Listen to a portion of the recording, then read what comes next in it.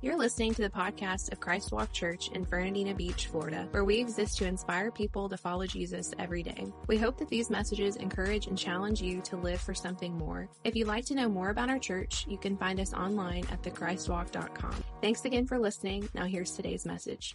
Well, good morning, Christ Walk Church. How's everybody doing today? Man, I'm just excited about all the things that are taking place here, all the things that God is doing.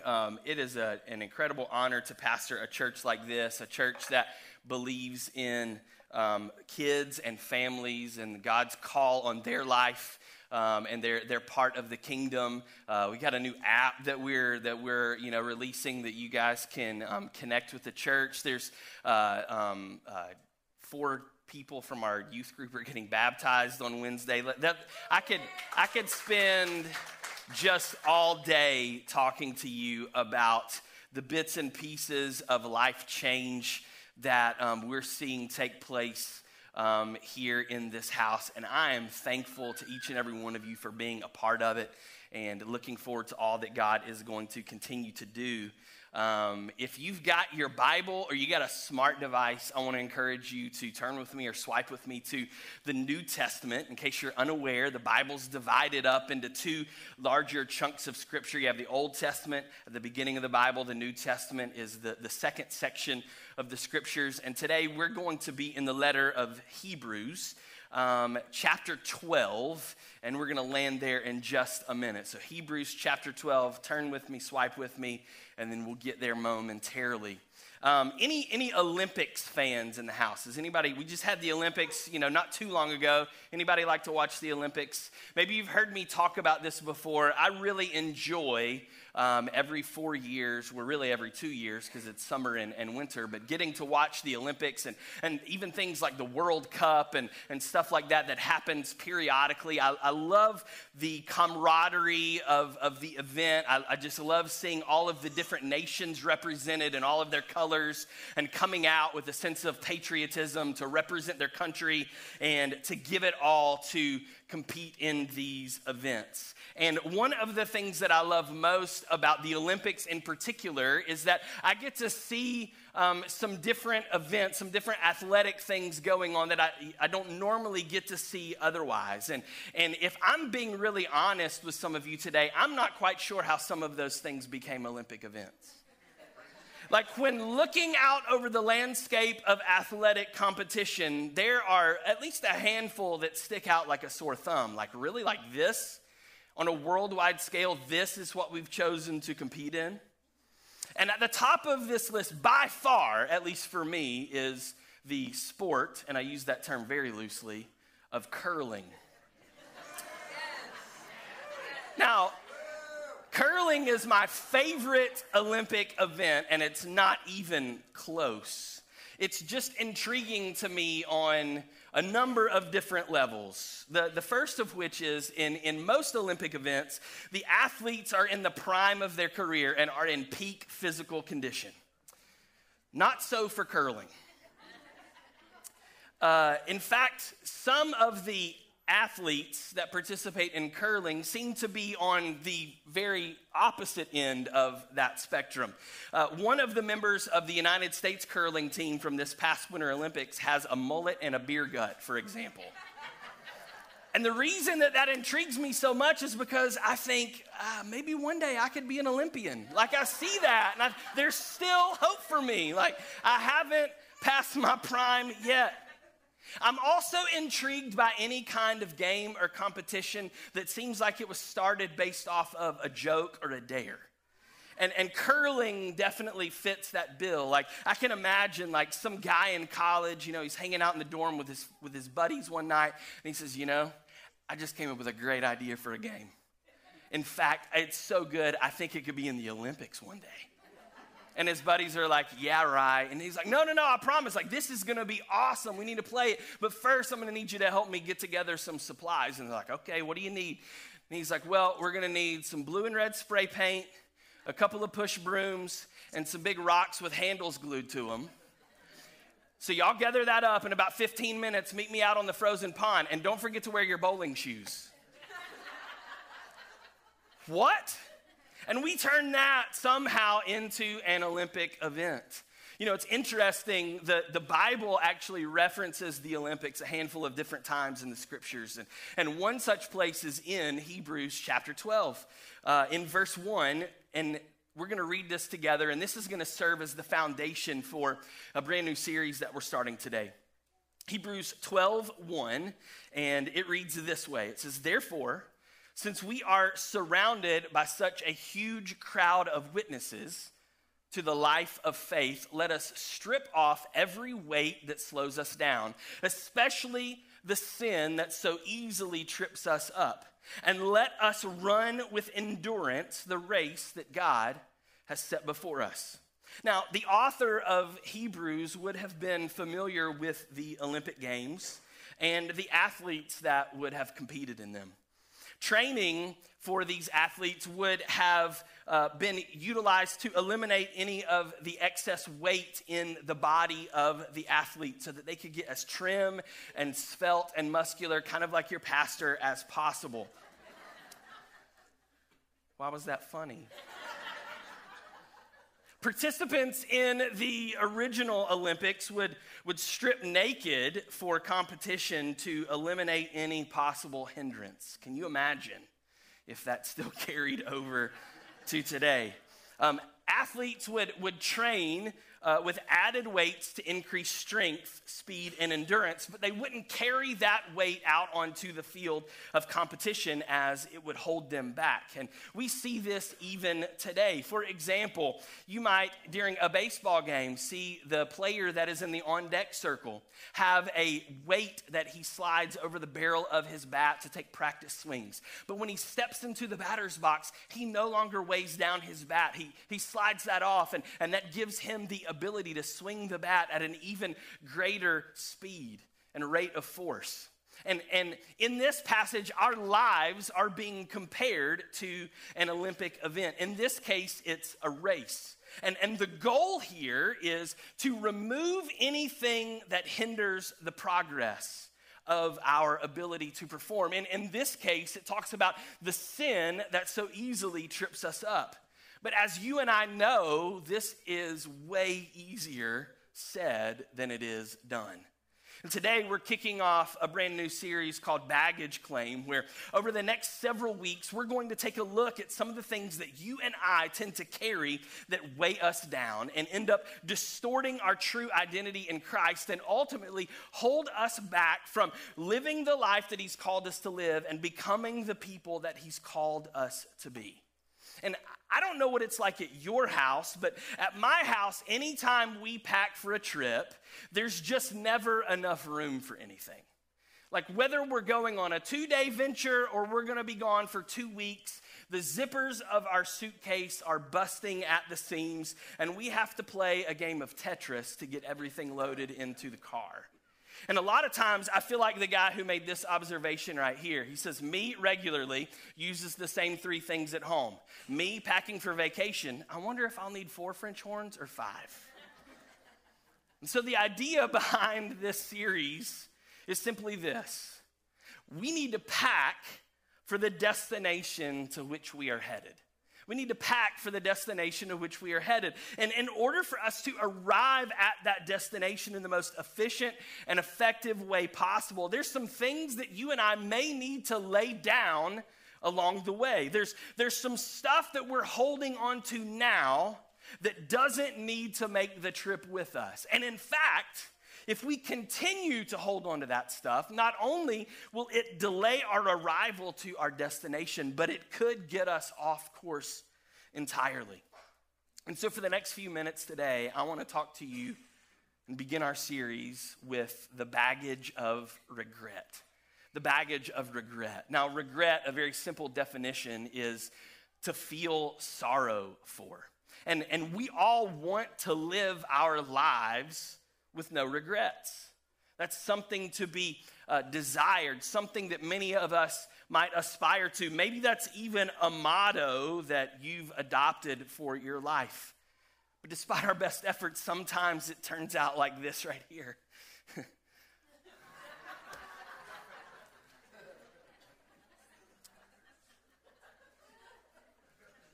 despite our best attempt, things don't always go the way that we want them to. And whether we choose to recognize it consciously or not, we all have regrets. All of us have things from our past that we wish would have turned out differently, or situations from yesteryear that we wish we would have handled just a little bit better. And they are those areas of our lives that when we think about them, we turn into Cher, if I could turn back time, thank you, I'll be here all week. Maybe it was something we said to our spouse, or maybe it was the way that we treated our kids, or maybe it was that we didn't go to college, or we made a bad business decision, or it was a relationship we wish we wouldn't have engaged in, or taking on a boatload of debt. The list could go on and on and on this morning. And maybe the regrets that you have you feeling like the psalmist, who in Psalm 38:4 said this. He said, "My guilt overwhelms me. It is a burden too heavy to bear." Perhaps when you think of your regret, that verse describes how you feel today. And if that's you, the good news is that the Bible is chock full of people just like you and me who did a lot of things that they would later regret. And so by looking at the stories that can be mined out of those scriptures, you and I can discover the right way to go about handling the things in our lives that we regret. And for that purpose today, I want to zoom in on the lives of two particular individuals that were actually a couple of the people that were closest of all to Jesus in all of the Bible. In fact, each of these two men were two of the original 12 disciples. And both of them committed egregious mistakes in regard to their relationship with the Lord.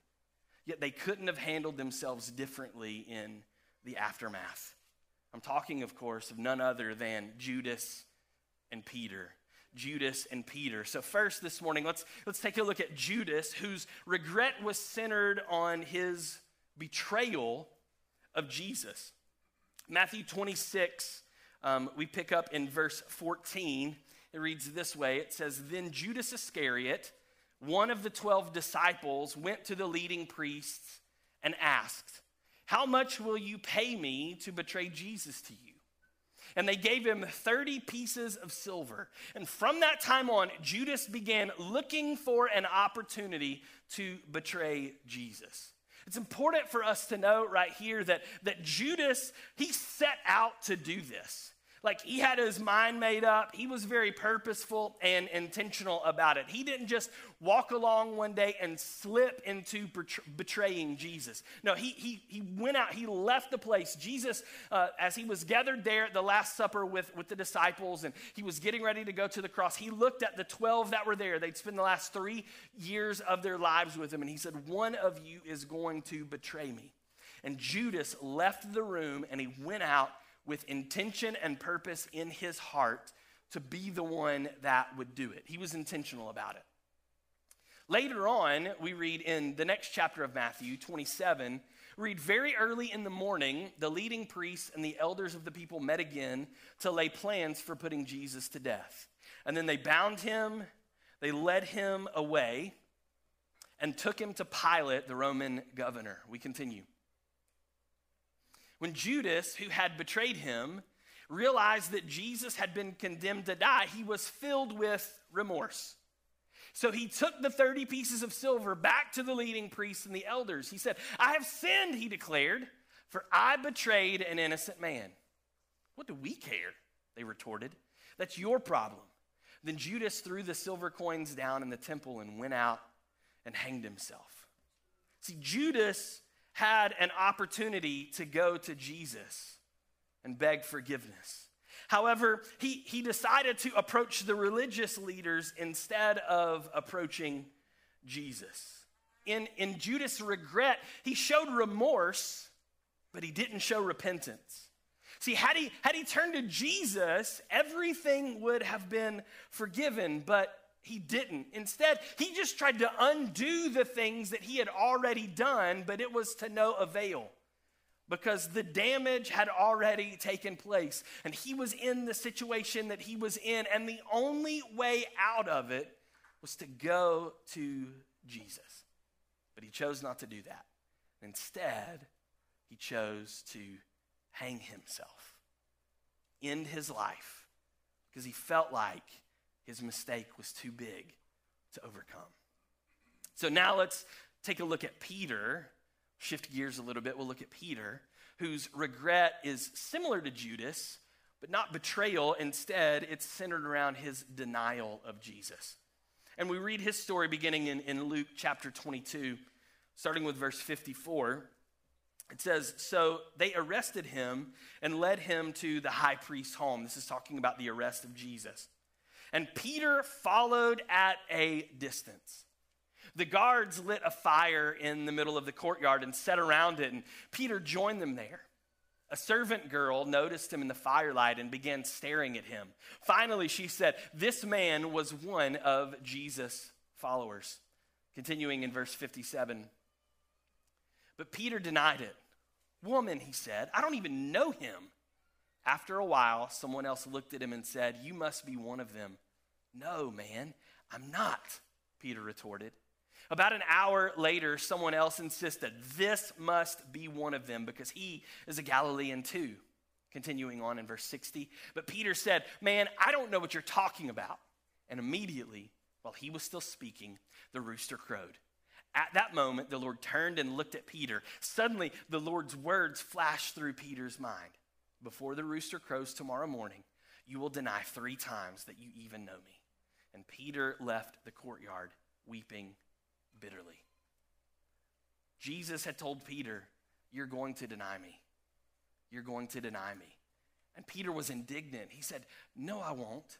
Not only will I not deny you, I will die for you.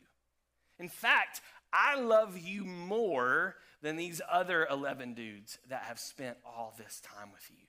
He was boastful in who he was and his love for Jesus.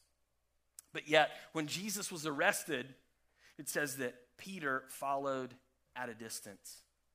There's a warning for us here that following Jesus from a distance is dangerous. And many of us, we make the same kind of mistake in our own lives. Like, we want to be just close enough to Jesus to be included, but far enough away to absolve our connection should things begin to get uncomfortable, or should people give us the side eye about our belief on him. It's this 1 foot in, 1 foot out mentality that we want to do just enough to kind of skate by, just enough to make it into heaven before that pearly gate slams right behind us. But we need to be closer to Jesus than just close enough.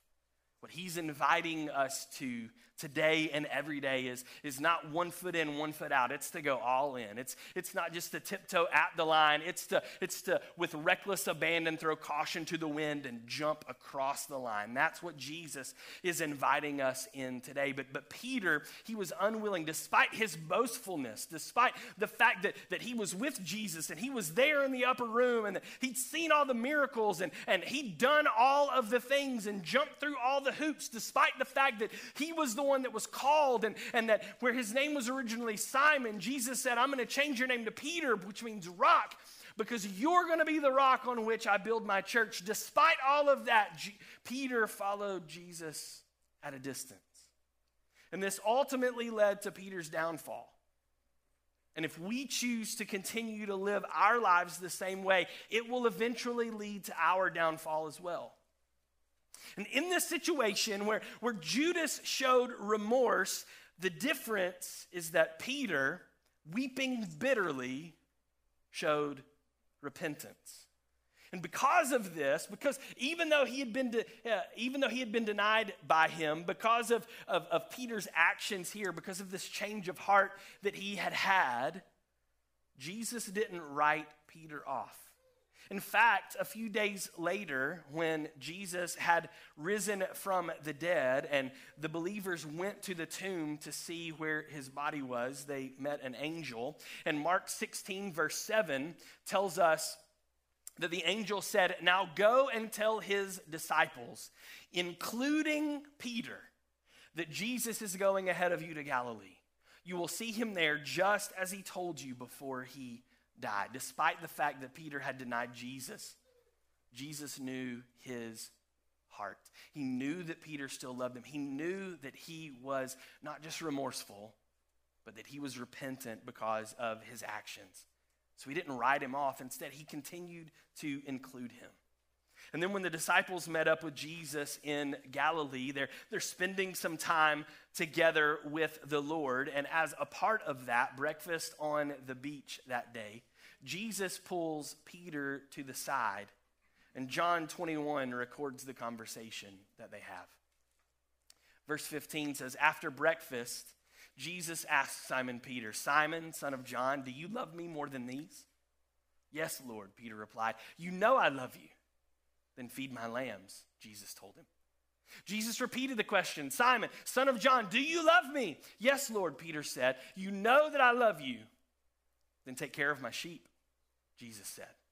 A third time he asked him, Simon, son of John, do you love me? And Peter was hurt that Jesus asked the question a third time. He said, Lord, you know everything. You know that I love you. Jesus said, then feed my sheep. One question, do you love me? Repeated 3 times to cover the 3 times that Peter had denied Jesus. Peter had said that he would never turn his back on Jesus, that he loved Jesus more than all the other disciples. Yet despite his best intentions, he still failed the Lord. But where Judas showed remorse, Peter showed repentance. And it was because of his repentance that Peter was restored by Jesus. Peter was first called to be a fisher of men, to be an evangelist. And now, in this moment, he's being called to shepherd the flock, to be a pastor. That's the ultimate redemption that Jesus is bringing about. Not only did I call you once before, and then you fell, but I'm calling you again, and I'm calling you to an even greater work, an even more significant work. And you'll notice that in this passage, Jesus refers to Peter as Simon, his original name. And by doing this, Jesus is reminding Peter of who he was before he met Jesus. That his purpose and calling is found in Jesus alone. That Jesus is the one who chose him. And despite Peter's mistakes, Jesus is still choosing him. See, it was 2 men that betrayed Jesus on the night that he was crucified. Judas was filled full of worldly sorrow in the form of remorse, and his life was terminated. But Peter was filled with godly sorrow in the form of repentance, and his life was transformed. We have the same choices today that those men had. When we face regret, we can let it consume our lives, or we can lay it at the foot of the cross, turn away from it, and allow Jesus to restore us. And so if you're taking notes this morning, very quickly, I want to talk to you about 2 truths that we can mine out of these passages. 2 truths about how we handle the baggage of regret. 2 truths about the baggage of regret. And the first one is simply this. Our biggest sins are small when compared with God's grace. Our biggest sins are small when compared with God's grace. For every regret that you and I have, Jesus Christ offers redemption to us. It's not about what we did once upon a time. It's about what Christ has already done. 1 John 1:9 says that if we confess our sins to him, that he is faithful and just to forgive us our sins and to cleanse us from all wickedness. Jeremiah 31:34 says that when God forgives us, that he's going to forgive our wickedness and will never again remember our sins. Proverbs 24:16 tells us that the godly may trip and fall 7 times, but they will get up again. There is hope for us, even those of us who have regrets from our past. See, regret is the recognition that we've fallen short. But when we turn that regret into repentance, it gives us the opportunity to turn away from it and to move forward. It's taking an about face. It's regret is moving us in one direction where our attention is focused on the things from our past that we did. But repentance says, I'm going to put that behind me. I'm going to turn in the other direction and I'm going to move towards Jesus because he's forgiven me of my past and he's forgotten all about it.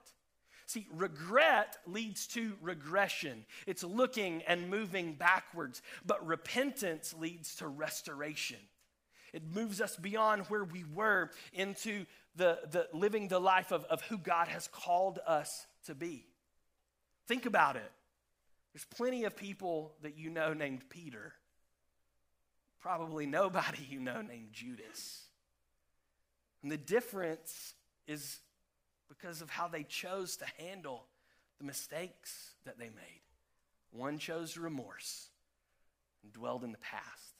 The other chose repentance and as a result was restored. Our biggest sins are small when compared to God's grace. Number 2, we can't change our past, but Christ can change our future.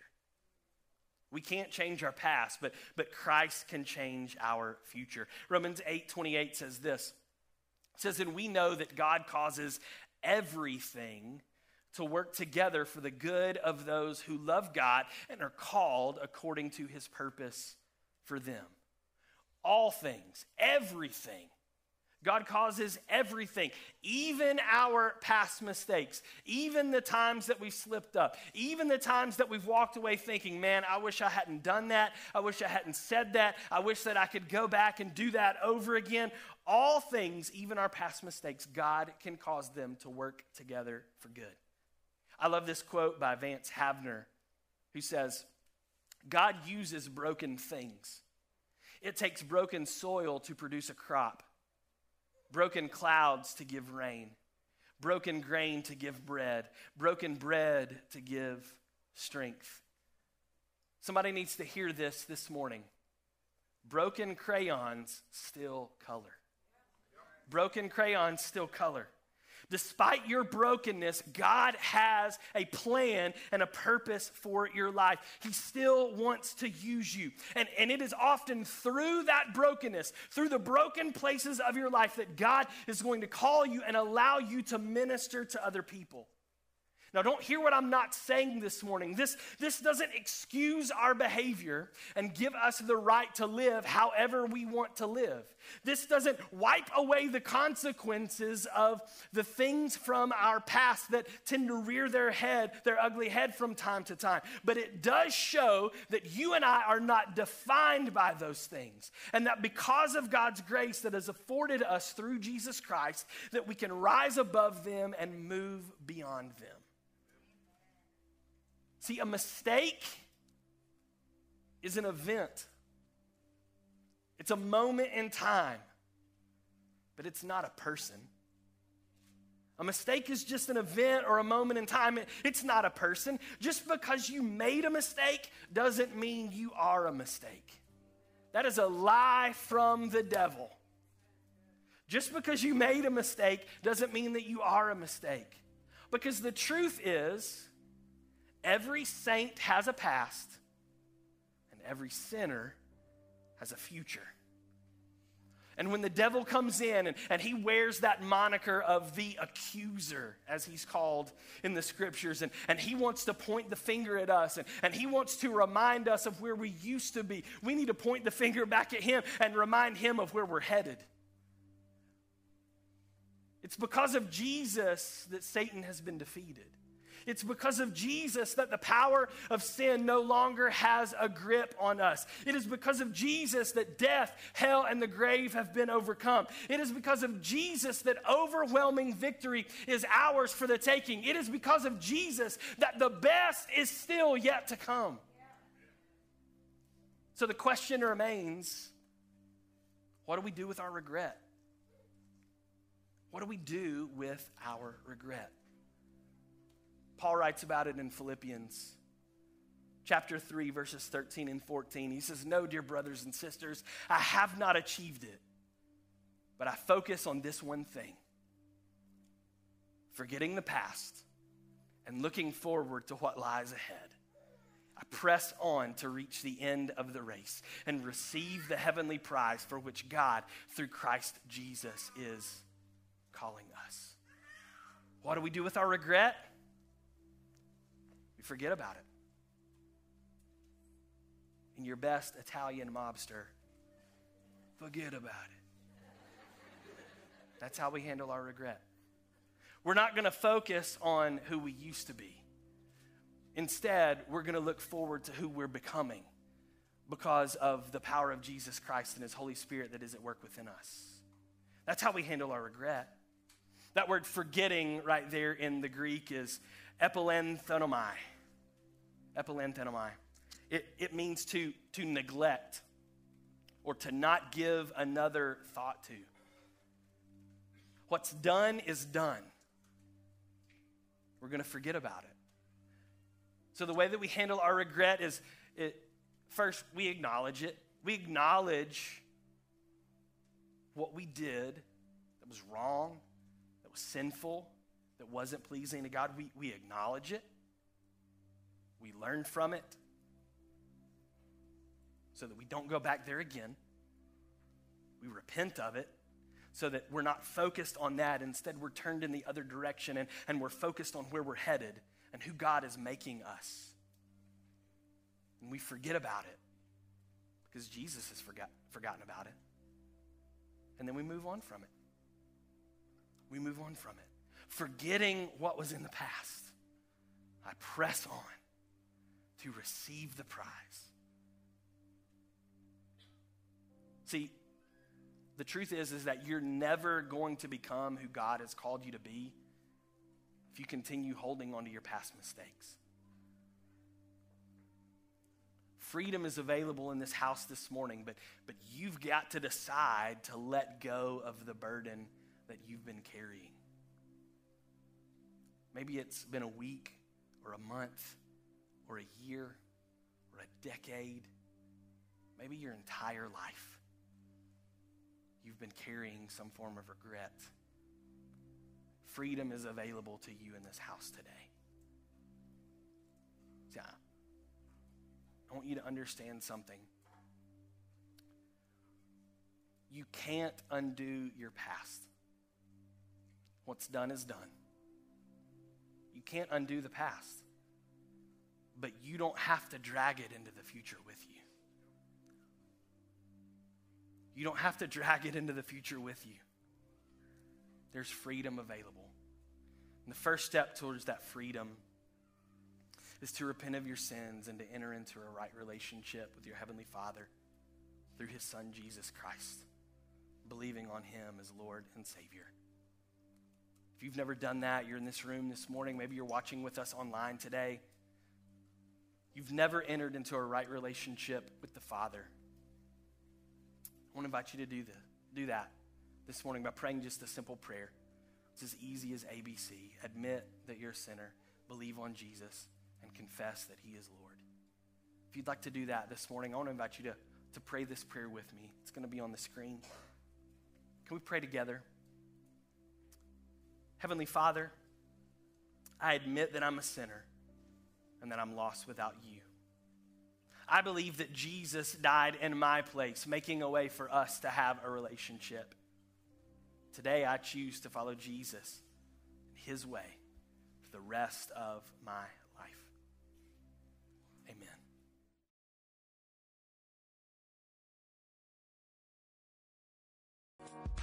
We hope you enjoyed this episode of the Christ Walk Church podcast. Don't forget to subscribe so you don't miss out on future episodes. To find out more information about Christ Walk Church, including our service times, how to connect with us on social media, and the ministry opportunities we have for you and your family, simply visit our website at thechristwalk.com. Thanks again for listening, and don't forget, because of Jesus, the best is yet to come.